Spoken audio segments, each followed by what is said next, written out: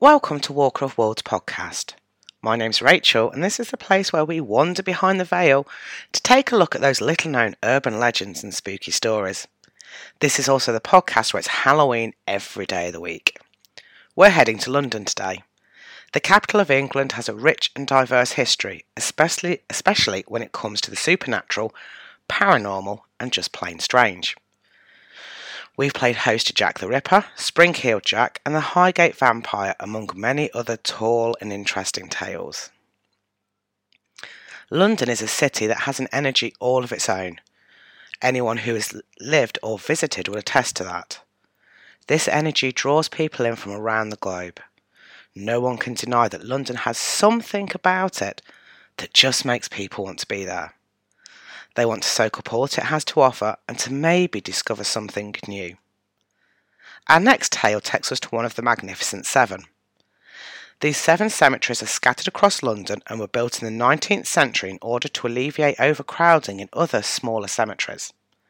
Mostly on the outskirts of the city, they include Highgate, Kensal Green, and the location of our current story, Brompton. Unlike its sister cemetery of Highgate, Brompton is built on relatively flat land. Opened in 1840, Brompton is adjacent to West Brompton Station on the Fulham Road and is classed as being in the Royal Borough of Kensington and Chelsea. While the cemetery was originally established as a private company, it is now the property of the Crown and maintained and managed by the Royal Parks. Brompton Cemetery has 35,000 monuments, from simple headstones to substantial mausolea, which mark more than 205,000 resting places. The site includes large plots for families and common graves where coffins are piled deep into the earth. It also has a secluded garden of remembrance at the northern end for cremated remains. The cemetery continues to be open for burials and is also known as an urban haven for nature.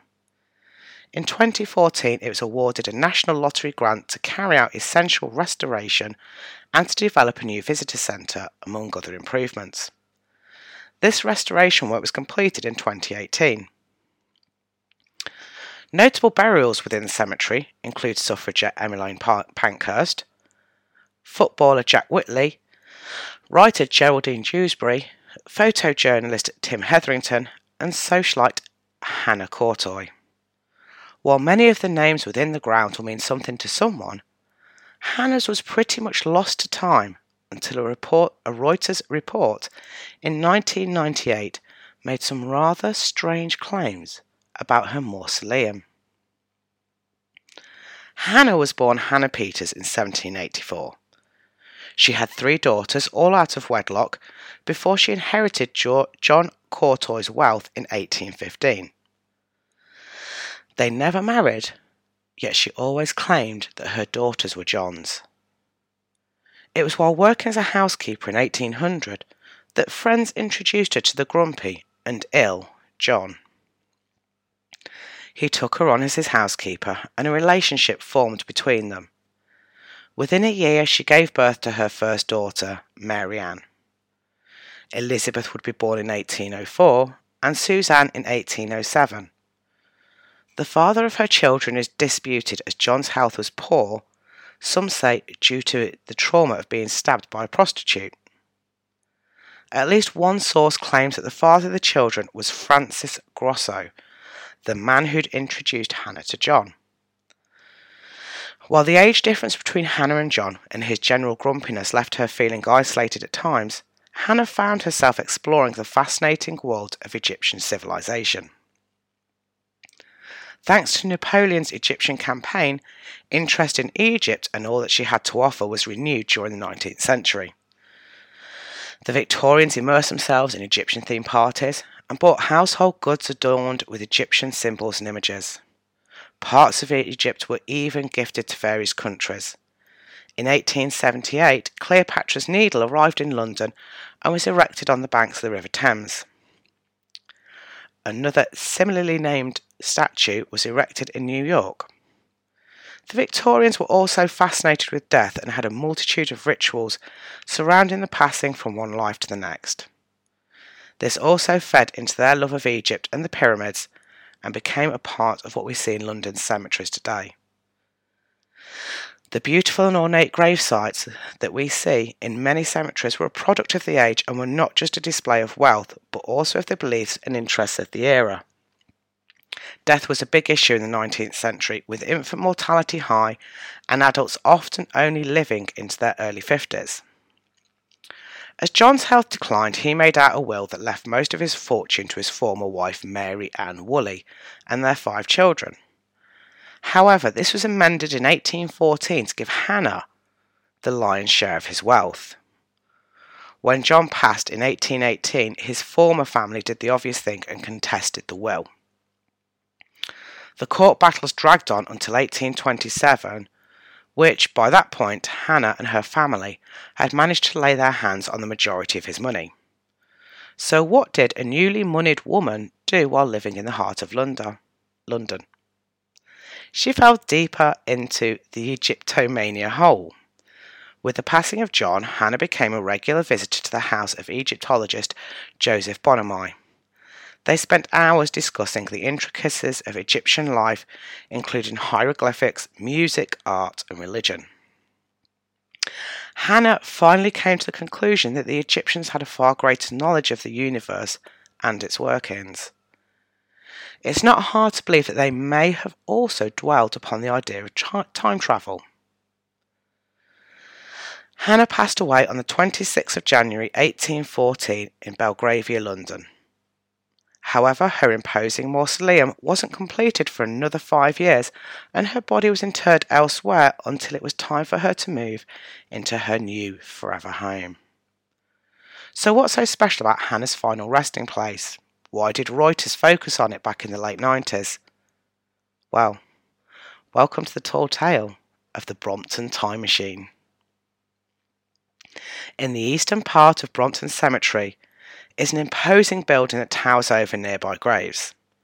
To some, this mausoleum has a passing resemblance to Doctor Who's TARDIS. And if the tales are true, then the interior may be bigger than the structure's exterior. Sat atop a plinth of steps, the square building is, as you'd expect, topped off by a pyramid. It's when you step closer that the detailing on the building becomes even more evident. The heavy bronze door is ringed with hieroglyphics, while a scarab beetle is prominent across the building. The beetle was often seen on the clothing and jewellery of Egyptian royalty and deities, and symbolised the never-ending cycle of life and, interestingly, the idea of regeneration and rebirth. Along the bottom of the door are 7 tiny wheels. At first glance they appear to be vents to allow air to circulate through the mausoleum. Yet people have speculated that they help to power whatever machinery is within the building. At the top of each of the 4 walls are what appear to be clock dials. These pieces of glass are surrounded by 8 holes. Some believe that the circular glass in the faces are crystals to power the time machine, or that the machine harnesses the power of the sun in some way. But the story becomes even stranger. In order to build a cemetery, plans have to be submitted. Brompton Cemetery holds plans for every other mausoleum and monument within its grounds. There are, however, no plans for the Courtoy building, and none have ever been found. Neither is there a key, at least not in the possession of the royal parks. Local authorities have been reluctant to have a new key created in order to open the door. So how did this tomb reportedly come to have a time machine inside of it? Some speculate that while Joseph Bonomi is most likely to be the designer behind Hannah's final resting place, whatever truly does lie inside is probably the handiwork of Samuel Alfred Warner. Samuel was born in 1793 in East Sussex. At some point in his life, he appears to have worked with a London chemist on some kind of explosive. Like everyone in this story, his tale is on that is lost to time and has only ever been brought to light by the tireless work of researchers whose own interest in the story has been too strong for them to let go of. Warner claimed to have invented two different kinds of torpedoes. One, which he termed an invisible shell, was apparently some kind of underwater explosive which he claimed was no bigger than a duck's egg. The other he called long range, which appears to have been some kind of balloon which automatically dropped the invisible shells. He gained a fair bit of attention from the government and even gave a demonstration before the likes of Sir Robert Peel in which he successfully blew up a boat. However, he refused to hand over any kind of information unless he was paid the sum of £200,000, which in today's money is roughly about 20 million. This was obviously declined, and Warner began to weave a new narrative about how he'd served in the Napoleonic Wars and destroyed at least 2 enemy vessels with his inventions.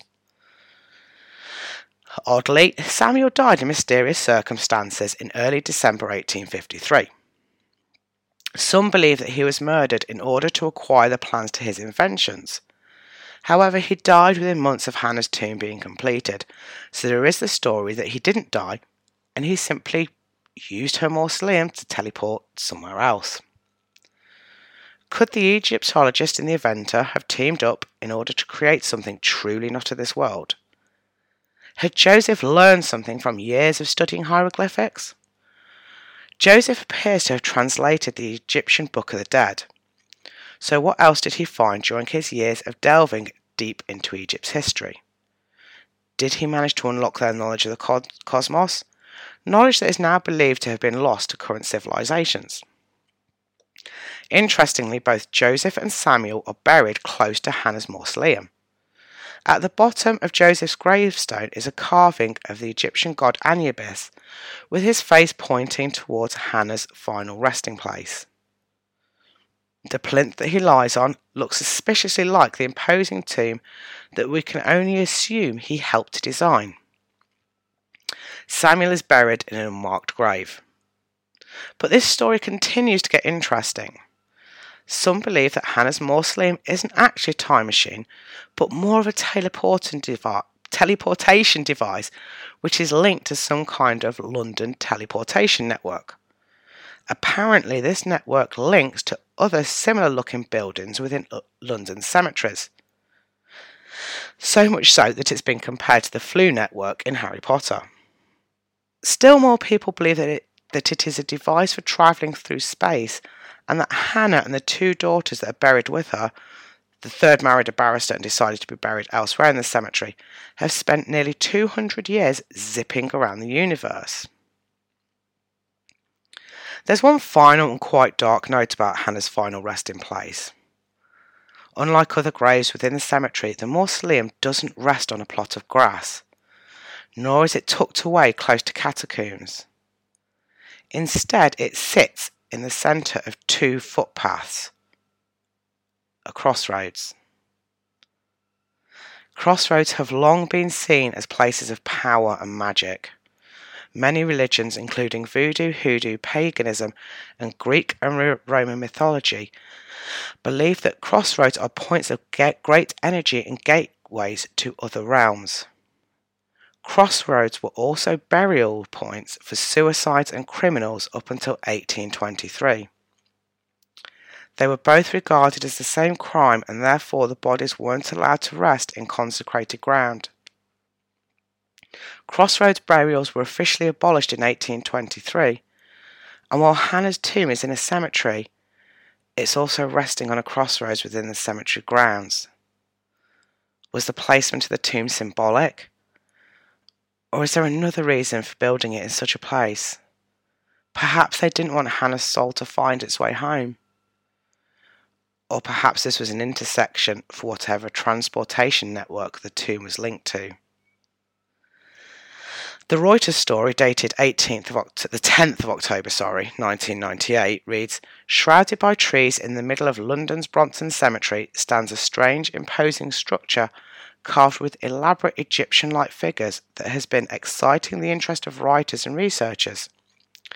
The 150-year-old mausoleum is the only one in the cemetery for which no plans can be found. Its occupants are a mysterious trio of spinsters about whom almost nothing is known. Intrigued by the tomb, writer Howard Webster began researching its origins and now believes the 20-foot-tall building was a time machine built by a maverick Victorian genius, Samuel Warner, who also invented the torpedo. Warner is buried in an unmarked grave about 70 feet from his creation, and in another nearby grave lies his likely collaborator, architect and Egyptologist Joseph Bonomi. The trapezoid of dark polished granite is decorated with narrow bands of carved hieroglyphics and has a huge bronze door for which there is no surviving key. It has not been opened for more than 120 years. 60 feet away, Bonomi's gravestone bears similar hieroglyphic carvings, including the Egyptian god of the dead, Anubis, sitting on what appears to be a replica of the mausoleum. Webster believes this is a vital clue to the mausoleum's secret. The direction Anubis is facing, toward the mausoleum, suggests in Egypt mythology a soul lost out of time. So what is this strange-looking tomb in Brompton Cemetery? Time machine? Teleportation device? Or just the final resting place of a Victorian eccentric? You decide. I do believe that now a key has been found to the door, because obviously that story is 20 odd years old. I believe that the family, the remaining family of Hannah, do have a key, but obviously, for obvious reasons, have not allowed it to be used to open the door. If anyone has any information on whether there are plans, I could not find any evidence that there are plans for her mausoleum. Please do get in touch and let me know. I would be super interested to see if there's any other developments on this story, because this one started popping up in April 2020, just as the first lockdown happened in the pandemic. A lot of people were obviously suddenly found themselves with time on their hands, and they were updating their blogs and things like that, and so they were finding out or resurrecting these really interesting stories, which was when I first heard about the Brompton time machine. I think it was around April, May 2020, and so when I decided that I wanted to do this podcast, it was one of the first ones that I wanted to talk about. But yes, if anyone has any more information, any other interesting facts about it, knows that there are plans or knows that there is a key, please do get in touch. I'd be really interested to hear from you. And thank you for listening. I really appreciate it. So Brompton Cemetery is super easy to get to. West Brompton Station is on the District line and is also served by Southern and Overground trains. Brompton Cemetery is right next door to the station and is completely flat, so it should be accessible to everybody. The cemetery itself is open from 7 a.m. to 5 p.m. 7 days a week, and the main entrance is on Brompton Road, is on Old Brompton Road next to the station. Obviously, these times and openings and entrances could change due to the current COVID situation, so please do check before visiting. Thank you so much for listening to Walker of Worlds podcast. If you'd like something interesting or unusual to read, please feel free to visit my website at www.roswellpublishing.co.uk. We're also over on Instagram at Roswell Publishing. It goes the same for Walker of Worlds. We're also on Instagram and Facebook at Walker of Worlds podcast. Thank you again. Thank you so much for listening, and until next time, stay spooky.